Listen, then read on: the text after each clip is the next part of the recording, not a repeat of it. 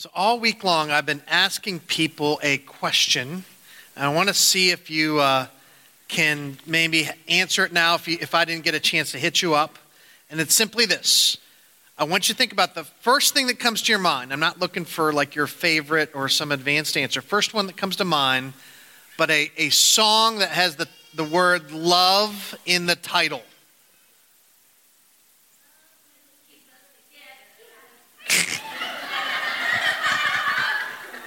You can sing it now. Let's all sing it together.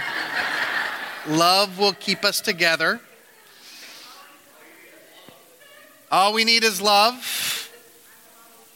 I will always love you. Is that the Whitney Houston? What is love? What? Love is a battlefield. What's love got to do with it, Miss Tina Turner? Jesus loves me. Someone's got to play the religious card. That's right. Love me tender. So you just hit the winning one. That was the most commonly one-sided. So if you could go ahead. I had What About Love, which is by heart. So I used that picture. But the most common answer I got. Now, I did ask a bit of an older crowd. I tried to get to some of the younger people. But Love Me Tender was the winner by Elvis, of course. Well, for those of you, Elvis was this very important guy in the, the other one, I'll be honest, I had no clue about. Love is a many-splendored thing. And maybe I must have missed something in there. So there were 3 different offerings by the Beatles. Love Me Do, All You Need Is Love, and Can't Buy Me Love. And then you had a couple from the 80s that got more than one answer. Power of Love, Huey Lewis, What About Love? I'm not going to give you every answer.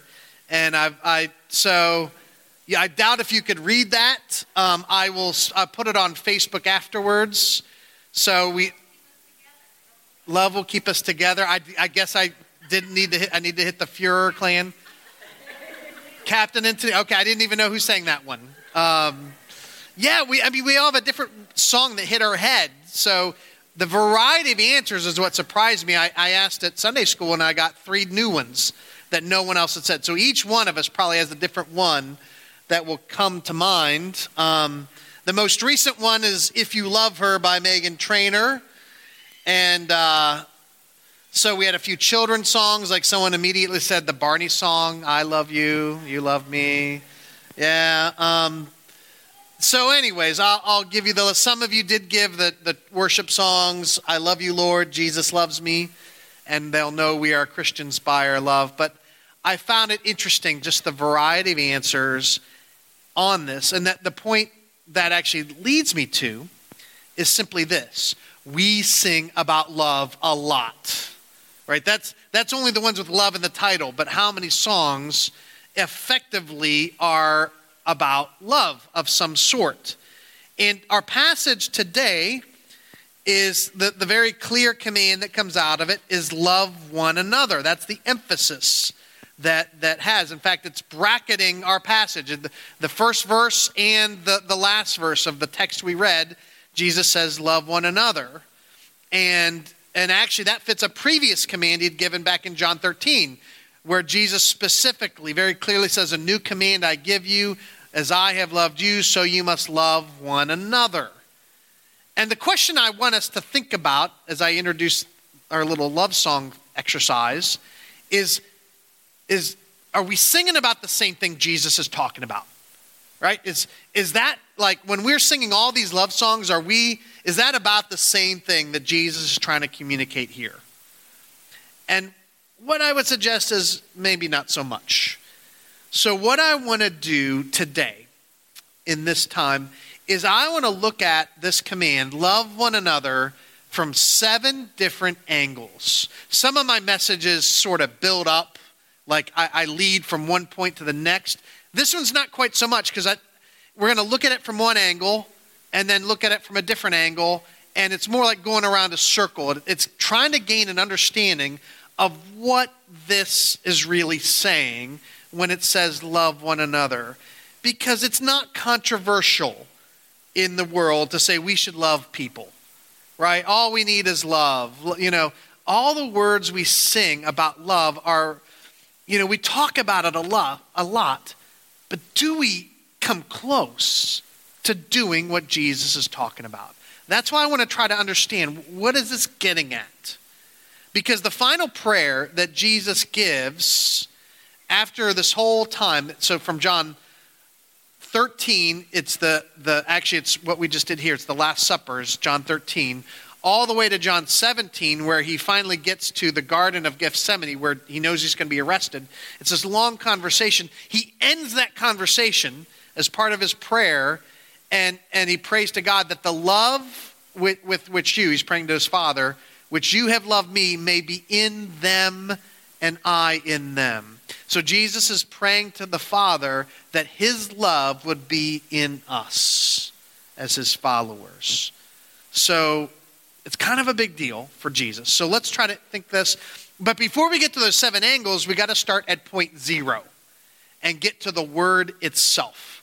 Because we use the English word love to mean way too many things. Right? We could talk about love. I love chocolate. I love this, And so Greek actually has 3, maybe even 4 words that are aimed at the word love. And I think it's helpful to see the distinctions because, again, we use the word love for a lot of stuff. So one word for love in Greek, in fact, the main one in this passage is called agape. And I bet if you've been around church world a while, you've heard some pastor do these same definitions. I know it's a little, but it's helpful to see it. So agape, you could just call that as love within a family.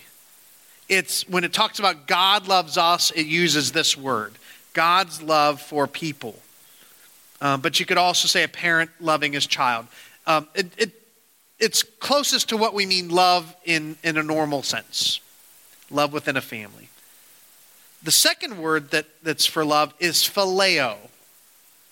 And that has to do with loving someone as a friend, loving friendship love. In fact, philos means friend. That comes in our passage as well. So we have the love that's with someone we're, a friendship.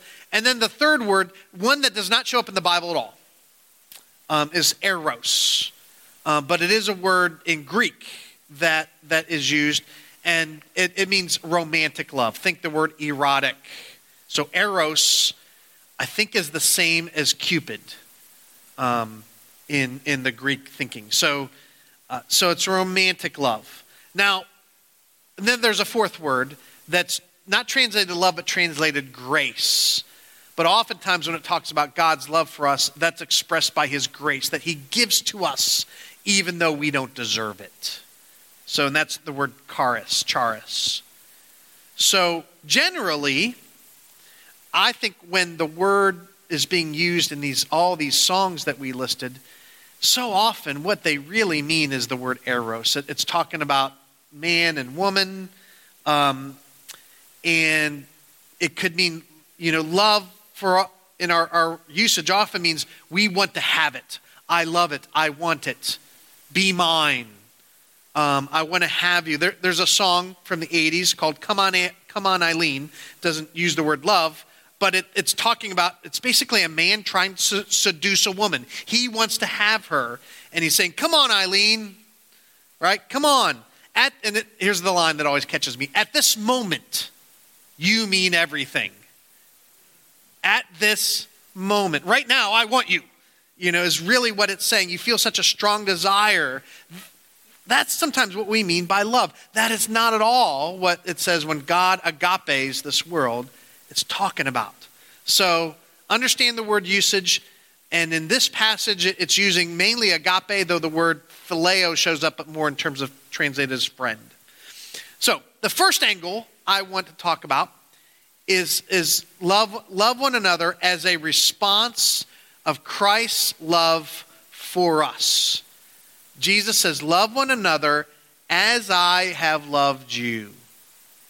He had loved, and thinking literally that the disciples he's talking to, says he had loved them, he gave to them, he spent time with them, he protected them. He invited them to follow him, to know him, to be with him.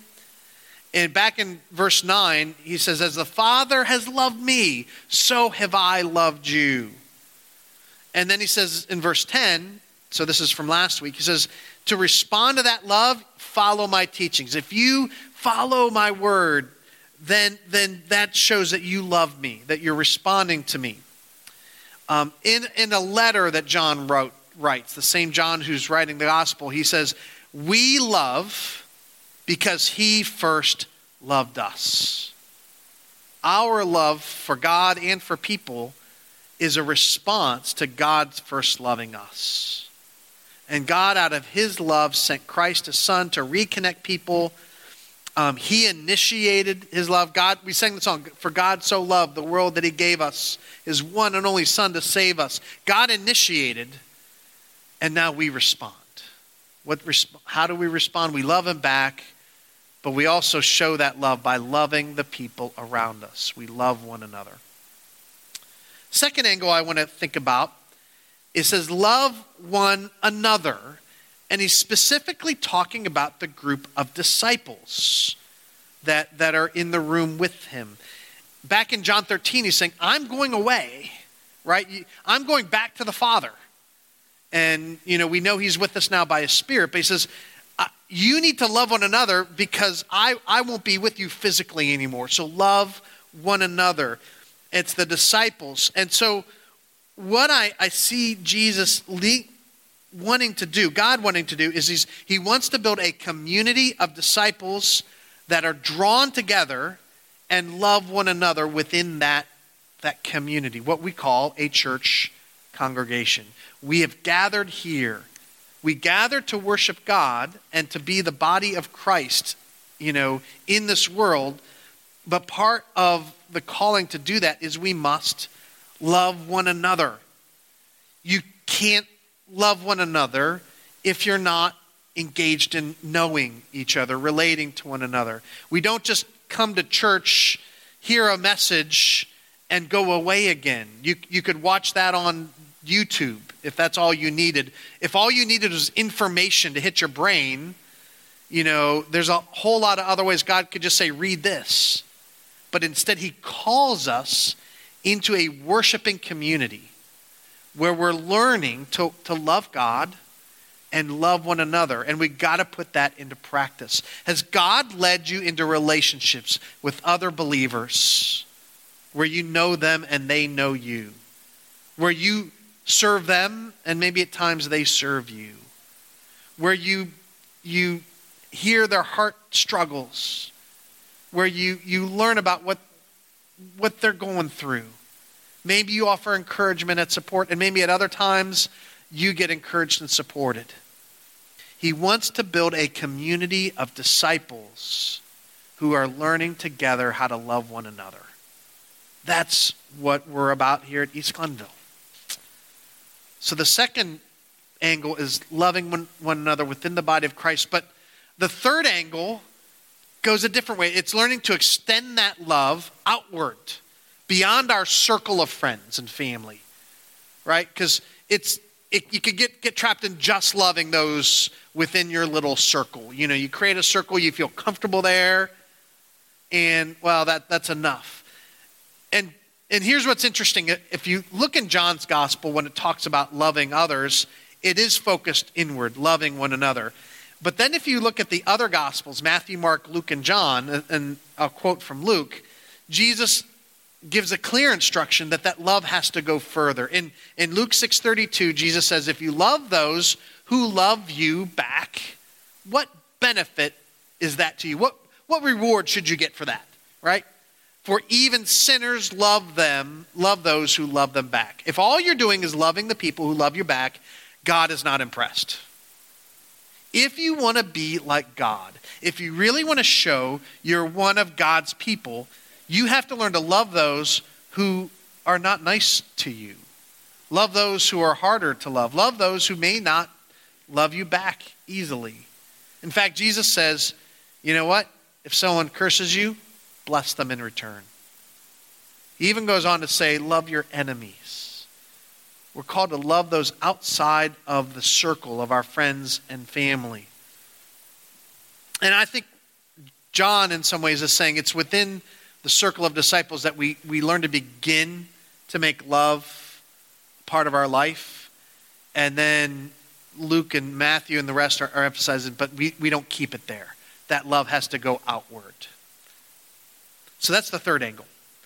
The fourth angle I want to hit at from this passage is where it goes in verse 13. Greater love has no one than this, than he laid down his life for his friends. The greater love of putting another's interests ahead of our own. Right? The pop culture love that's talking about, it's, at this moment I want to have you. Do what I tell you. It's about the feelings and desires we have being met. We love them, so we want them, and we want them to love us in return. In Jesus' formulation, the greater love is when we actually put them ahead of ourselves. In Philippians 2, it's a passage I'd encourage you to look at it closely. It talks about how, let me just read this whole little passage. Philippians 2. And it's talking about how if we've experienced God's love, how should that affect us? He says, so if there is any encouragement in Christ, if any comfort from love, any participation in the Spirit, any affection or sympathy, complete my joy by being of the same mind, having the same love, being in full accord and of one mind, do nothing from selfish ambition or conceit, but in humility can count others more significant than yourselves. Let each of you look not only to his own interests, but also to the interests of others. God's love for us should spur us to not just be, focused on ourselves and our own needs, but learning to see the needs of those he's put around us. Whether it's people close in, family and friends, or needs brought more broadly. Consider the interests of others ahead of your own. And of course, Jesus came to do that very thing, right? He didn't need to die for his own sins. So what would he do? The greater love than no one than this, that he laid down his life. He came to give his life on behalf of you and me. Not when we had it together, not when we had our lives looking good for God. He did it when we were his enemies, when we were sinners. Romans 5 says, perhaps for a good person, someone might dare to die, but God demonstrates his love for us in this: while we were still sinners, Christ died for us. That's the attitude he's calling us into. And so he says, you are my friends. Greater love is no one than this, than he laid down his life for his friends. You are my friends. He laid down his life for you. What a friend we have in Jesus. It's hymn number 435 in the hymnal at my previous church. I don't know. That's an older hymn, but I still remember the number. We sang that one so often. What a friend we have in Jesus. Someone who laid down his life for us. The fifth angle is, as we go through this passage, Jesus shifts from agape to the other word, phileo, or just philoi, friends. It says, no longer do I call you servants, instead I now call you friends. Now there's something curious about that. It means it's saying they didn't start off as friends. When Jesus went to meet the disciples and started calling them, and they were fishermen, they were doing other things, he didn't say, hey guys, I really need some buddies. Right? Would you come hang out with me? We'll go bowling and watch movies. And no, he came as their Lord. It says, follow me. Learn from me. I will be your teacher. You will be my disciple. In other words, they started off as servants. And they would never have thought to said, I'm a friend of Jesus. He's my Lord. He's my teacher. He's my rabbi. Right? He's the one I follow. But what happened over time? Right? Now I call you friends. I think this is one of the distinctions between agape and phileo. Agape, God kind of gives away. He loves us. And it could be one-sided. But friendship love is inherently mutual, right? It has to go back and forth. It's if it's a one-sided friendship, it's not a friendship. It's being a parasite, right? If you receive and never give back, that's not friendship. And so Jesus is acknowledging, you're not just my servants, right? You're my friends. You followed me. You've learned from me, and now I'm treating you as friends. And he goes on to talk about how the things I've learned from the Father I've made known to you. I've included you in what we're doing. And so he does say, you're my friends if you do what I command. There's still a difference, right? We don't say that to, I don't say to another friend of mine, you are my friend if you do what I tell you. We don't say that because we're not the Lord. We build friendships by doing things together, by participating together. Jesus says, part of how you get to know me is by learning my word and learning to put it into practice. That's how you actually get to know and build that friendship. But it is a real friendship. And he chose to be our friend. He chose to come into our lives. And I love that aspect. That I am a friend of the Savior. He's included me. He wanted me. He chose me to be with him. And then it goes on. You see, friendship is really built as we join the work of the kingdom. Right? It says, I chose you because we're going to go bear fruit. You're going to bear fruit with your lives. You're going to make a difference with your lives.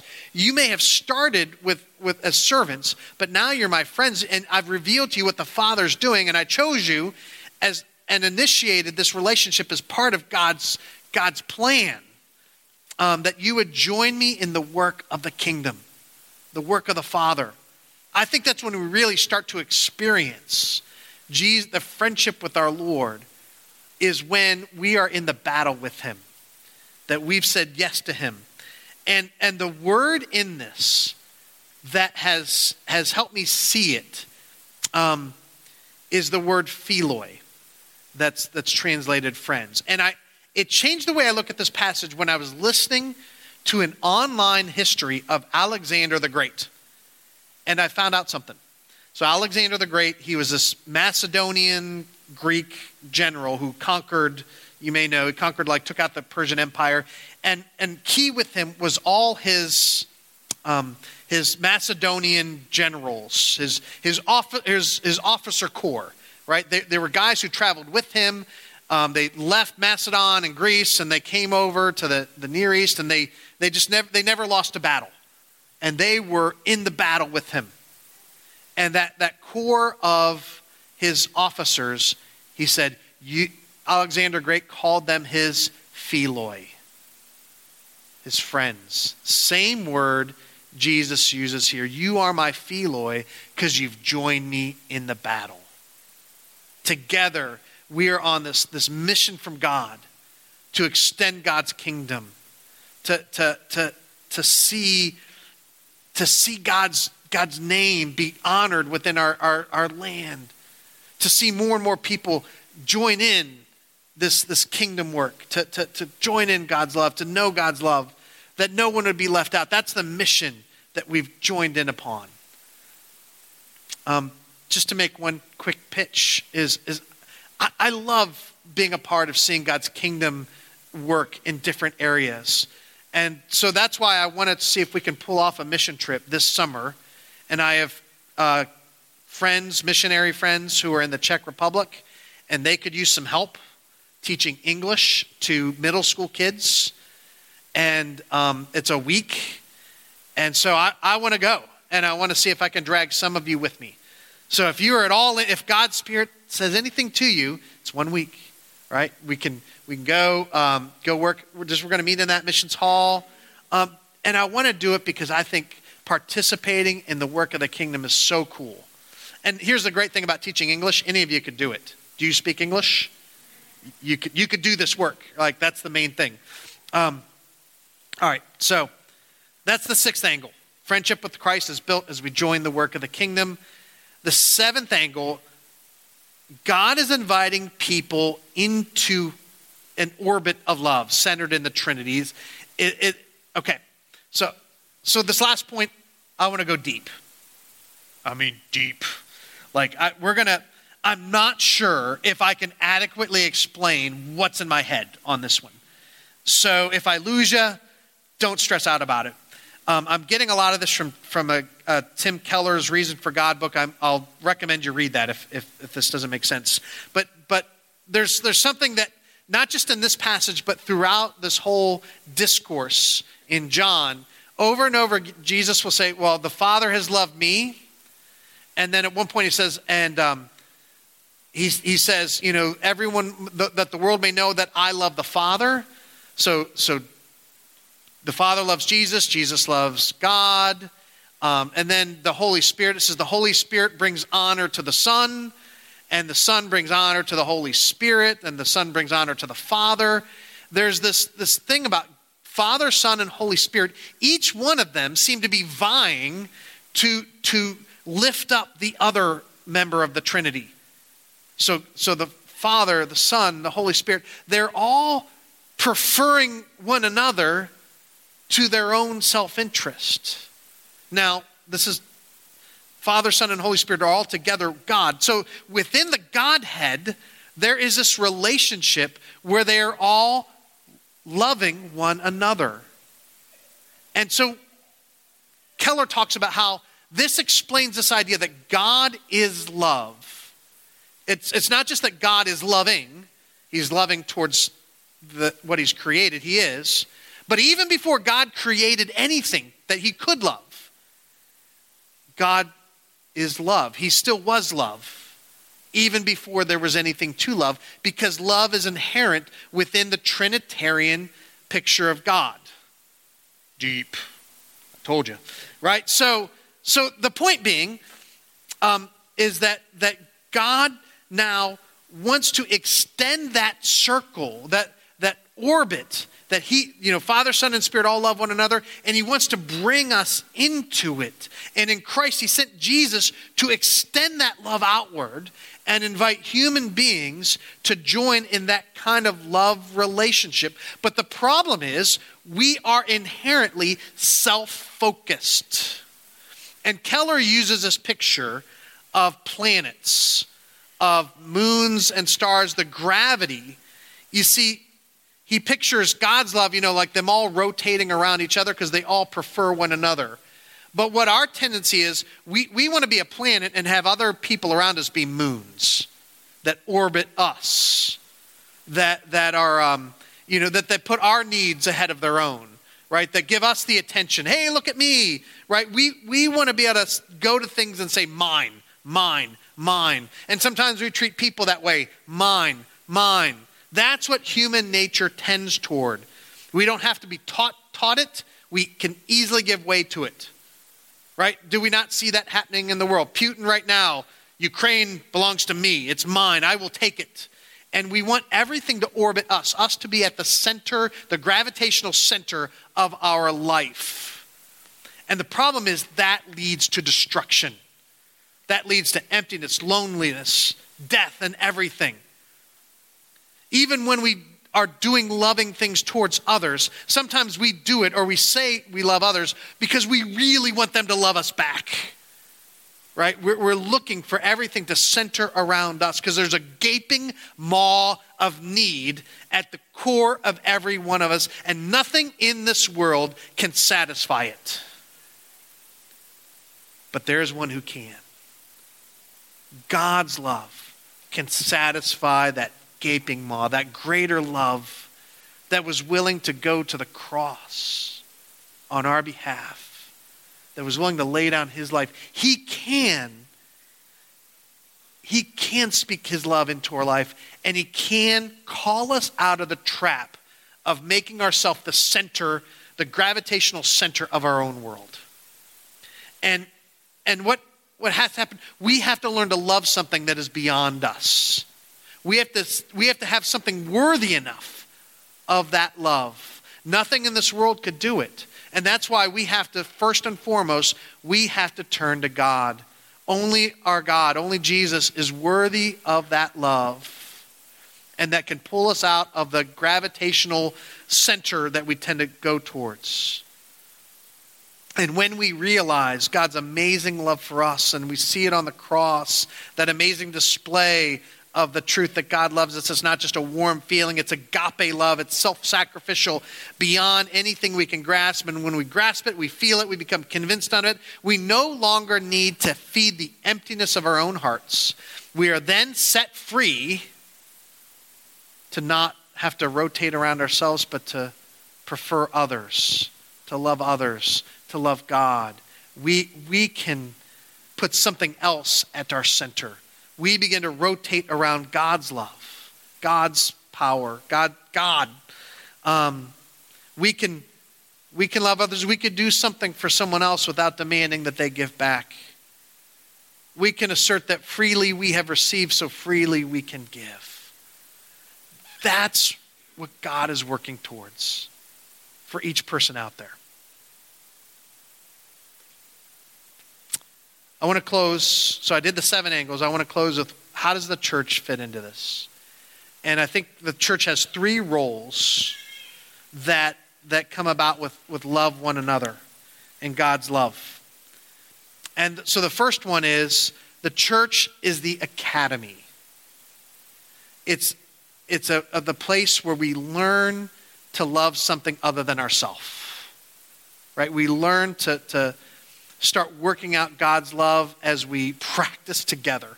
God calls us into a relationship with one another, and we learn to practice the idea of giving without demanding in return. We learn to listen more than we talk. We learn to care about other people's problems. We learn to be friends with people who are different from us and not judge them. The church is the academy for God's love, for how to love one another. The church is also the showcase. We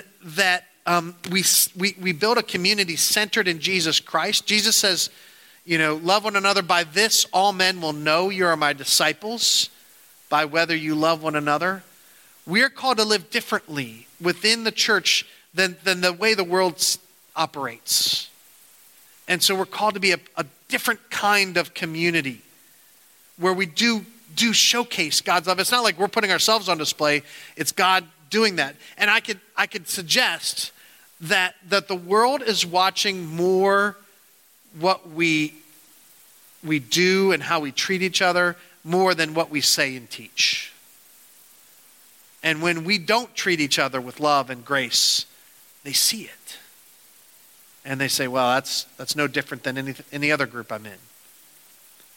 But when it works, when God pulls together people of different backgrounds, different perspectives, different political viewpoints, different personality types, different races, when he can pull them all together and they can all actually interact and love one another, it brings glory to God.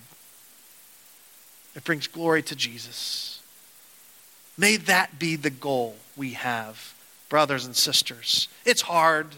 That's why I did that whole thing on peacemakers thing back in the fall, because we so easily get into the patterns. It's hard. But when God is doing it in us, it's glorious. And then the last part is, so the church is the academy, the showcase, and the church is the launch pad. It's not enough to keep God's love bottled up in this building. We're called to extend that love outward, to be a part of the mission.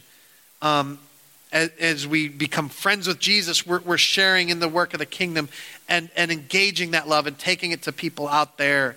We're working to reach out to people to meet their needs and care for them because we've been changed by Jesus. Freely we have received, we can freely give. So that's my take on love one another. And Jesus is preparing his disciples to do that, to be ready to do that. That's the calling we have. And I just simply have one question. Are you in? Are you in? Let's pray. Father, we want to learn to love you. In return, we want to learn to love one another in the same way that you've loved us. Lord, we recognize that there's a part within us that's going to fight that part of self-love that we all have. And Father, we just ask that you would lead us to learn how to love others, to care for those who are left out, to extend that love to people who are hurting and need. Lord, give us grace that we might in turn extend that grace to those around us. Empower us by the Holy Spirit to do so. In Jesus' name, amen. Let's stand and sing our closing song of God's great goodness and his great loving kindness to us.